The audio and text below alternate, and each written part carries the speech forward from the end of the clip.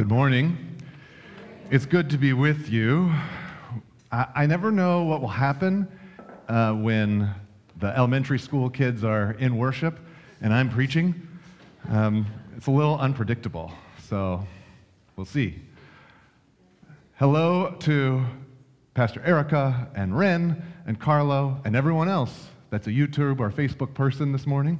Hello, podcast folk in the future. Happy anniversary to my parents today on their 46th anniversary? Yeah. Oh, they won't watch. It's okay. It's okay. And this concludes the Oscar acceptance portion of my sermon. We're going to have a somewhat participatory second lesson this morning, but we need to work out some kinks. So first I'm going to say, to your microphones, people. And I figured we better test out, that's you.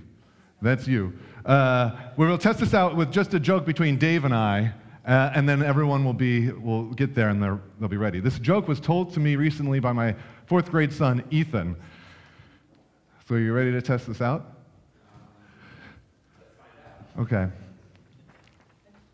We'll take the Pastor 1 mic. Just a double check. Yeah, there you go. Okay. All right, great. Brenda, you're going to be at the lectern. Sorry. She's trying to solo. I know, it's nice. It's nice.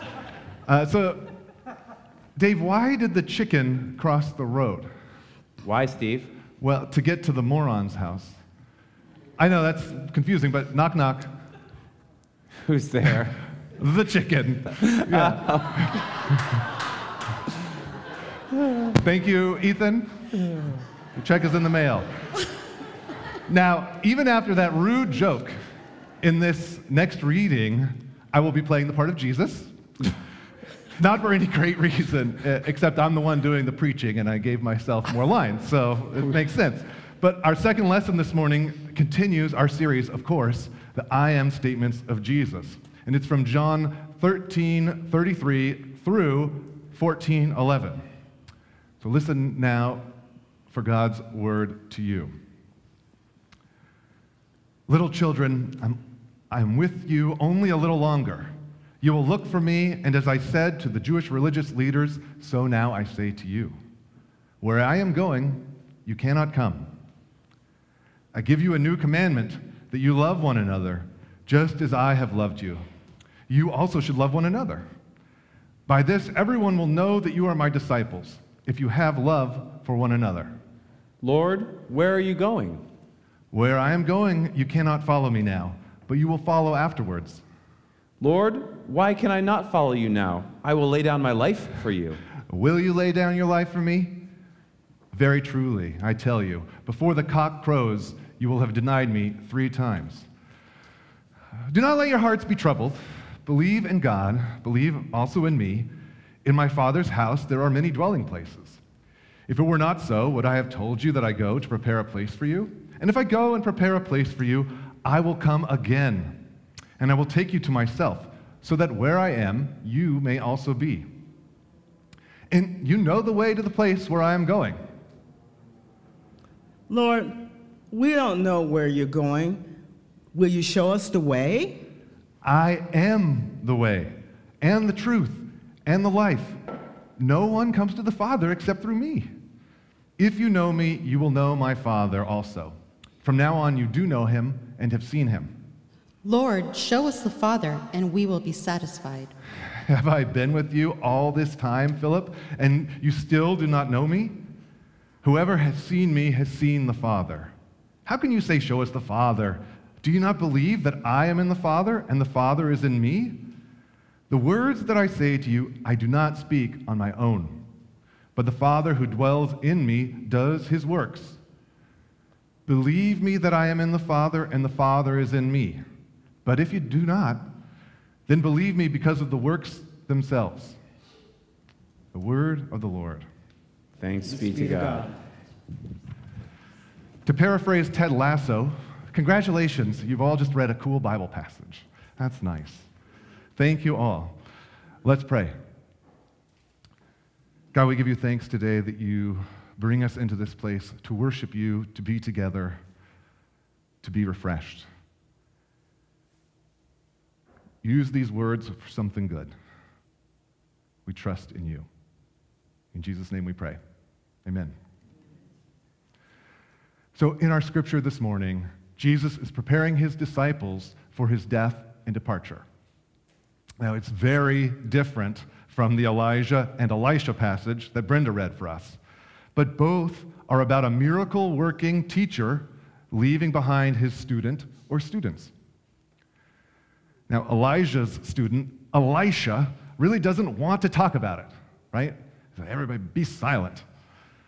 But Jesus' disciples can't help but ask questions.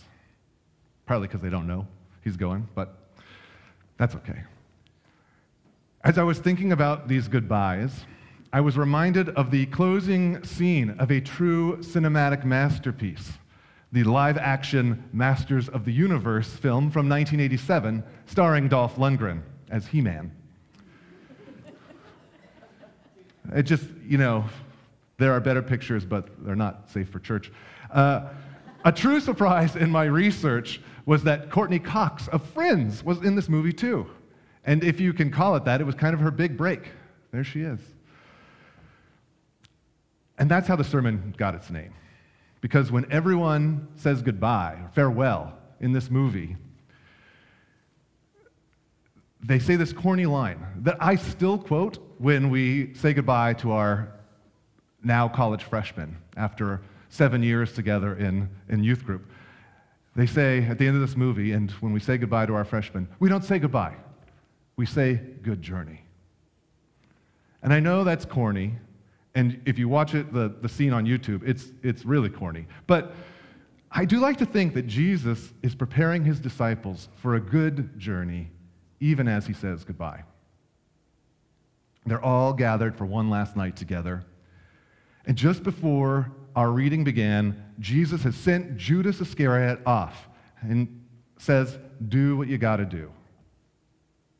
And once he's gone, Jesus gives the rest of the disciples a command to love one another. But they get confused. They start asking their questions, and those lead Jesus to the I am statement for the day. I am the way and the truth and the life. Even Jesus' best friends have questions to challenge him, and I'm guessing we might have a few for him as well. But out of respect for the series that we're in, here's my question. I think it's a pretty obvious one, but that's okay. What does Jesus mean when he says he's the way, the truth, and the life? Many of you have answered this question for yourselves, but some of us have got to still be wondering. Here's one person's take in 1 week's reflection. Maybe something will speak to you this morning. But I must switch it up a little bit and start with the truth. How is Jesus the truth? Well, even in a church, things can become uncomfortable when we start making truth claims.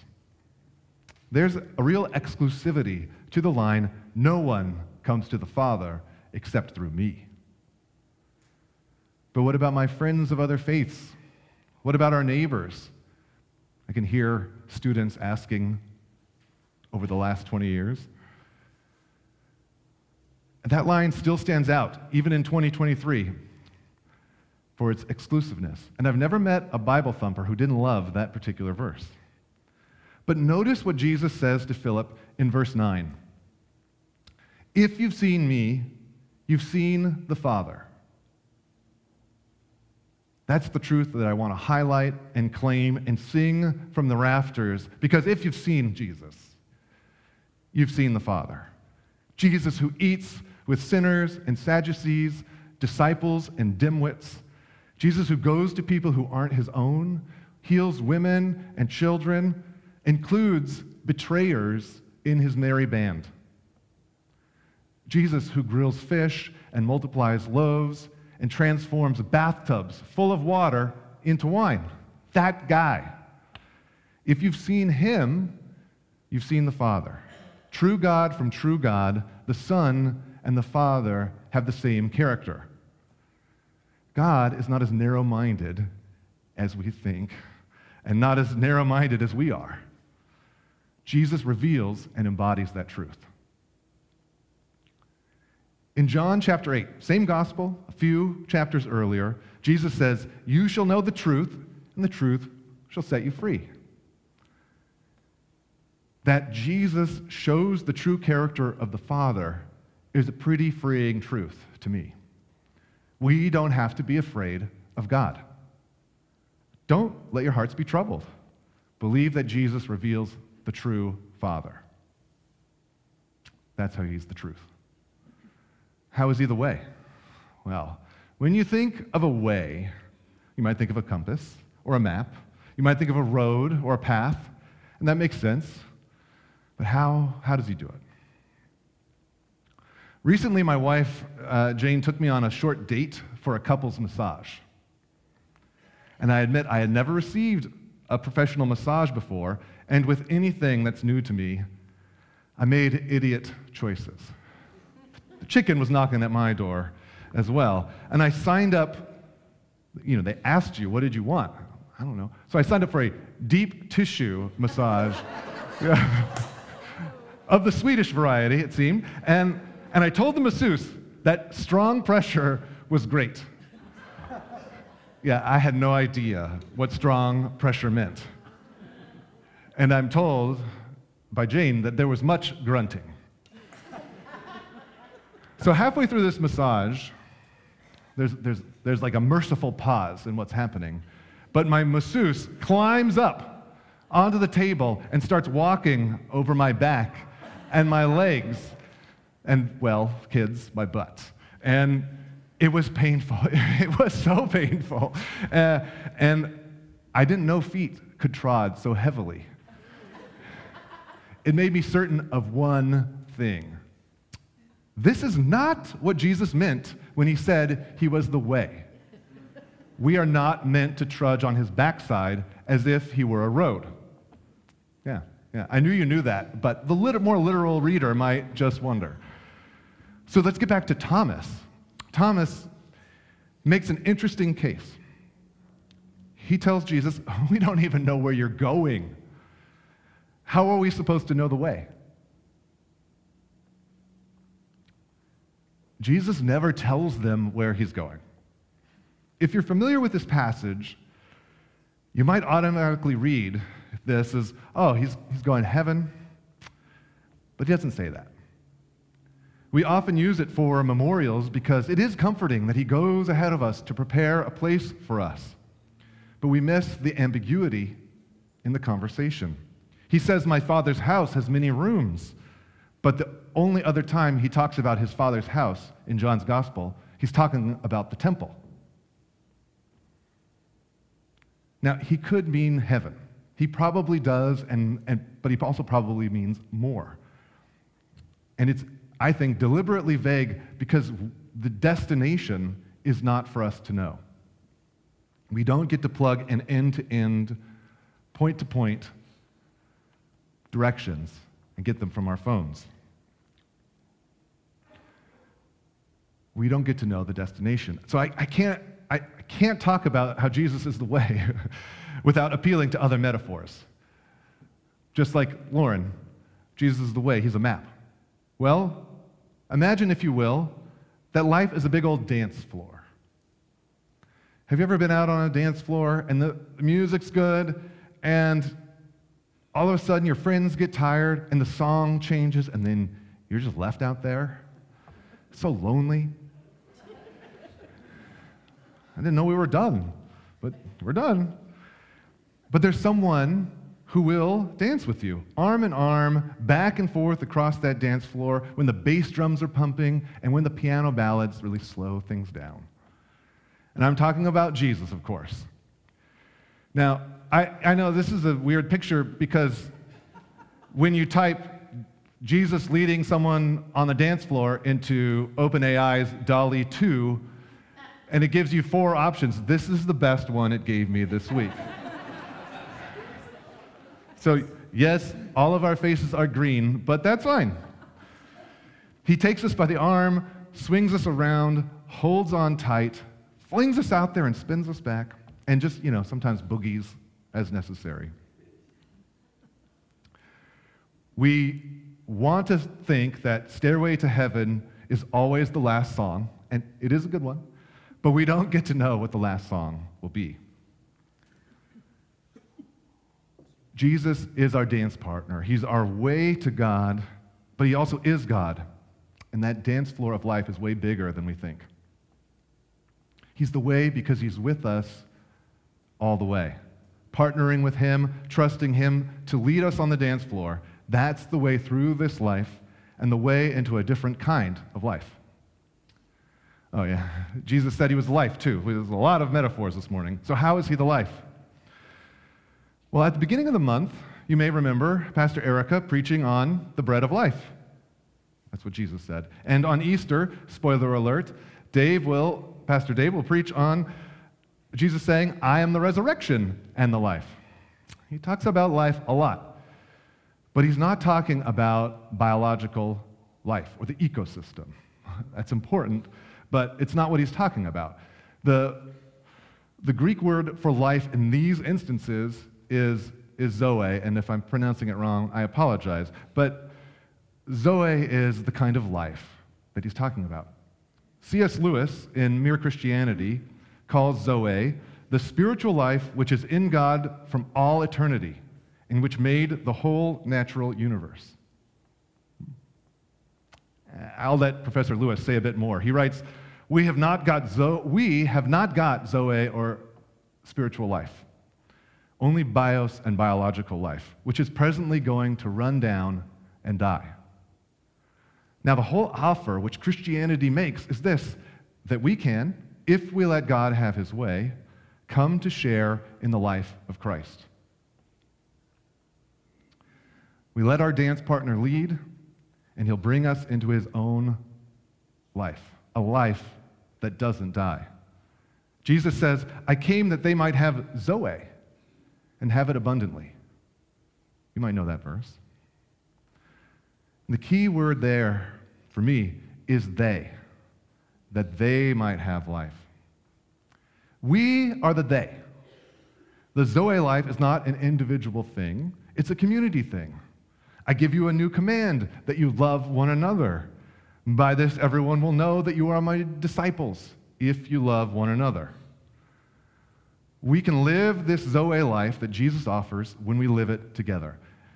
Now, I will admit to being especially biased, but that Zoe life is most tangible and evident on our mission trips and our service projects, our retreats, when we can get outside of our own heads, our own fears, our own concerns, and live life in a rhythm of service and love and worship.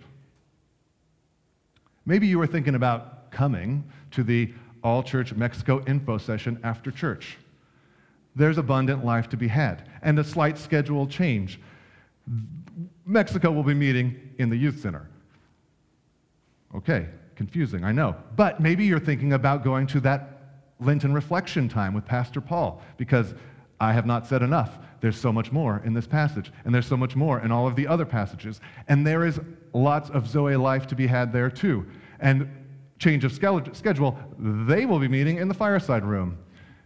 Ooh, I know. Sermon announcement time. Exciting. You may not have time to do both, but let the Lord lead you in the dance to where you should go. You know, it's not like I think life together is exactly the Zoe life that Jesus claims to be, states that he is. But it's a way we can tap into that spirit-giving, creative, loving life. And if we're loving each other in community, everyone will know we're his disciples, which we hope then brings people to Jesus to dance with him. Because Jesus left behind his closest friends so they would continue the work of sharing God's love in the world, living it out in community. And that is the work that we are still invited to and called to today. I know that some of us are hurting. Some of us are scared. Some of us are worried about our kids. Some of us are out of work. Some of us are grieving. So sharing God's love with the world is like a really big ask, challenging. I understand. But look around you. These are your people. We will carry that load for the moment. How can we love you and bring that Zoe life to you? Some of us may just feel a little lost or disconnected or discombobulated. Well, if you feel like you can't catch the steps, you can't catch the rhythm, look around and watch how others dance. Not literally, because that could be embarrassing. But watch the way Renee serves, and the way Dave Rader looks you in the eye and listens, the way Falake advocates, and the way Peggy laughs, the way Mike encourages, and the way Carlo, even when he's sick at home, still has to do everything. The way they do these things is in Christ, through Christ. Look for them out on the dance floor. Follow their steps if you're feeling lost. You know, some of us, like the disciples, just still have a lot of questions. Wrestling with God, wrestling with faith, trying to make things make sense in this crazy world, and I am still one of you, even after all this time. Just like the disciples, we are never going to get a really straight answer out of Jesus. Except that if you've encountered him a little, or seen him a little, understood a little, then you've also seen God. God is not angry. God created everything and called it good. God loves us. God loves this world. And that's the truth, friends. So how is Jesus the way, the truth, and the life? Well, by being God beside us, and God for us, and God with us. I hope that was some good news for you today. Amen.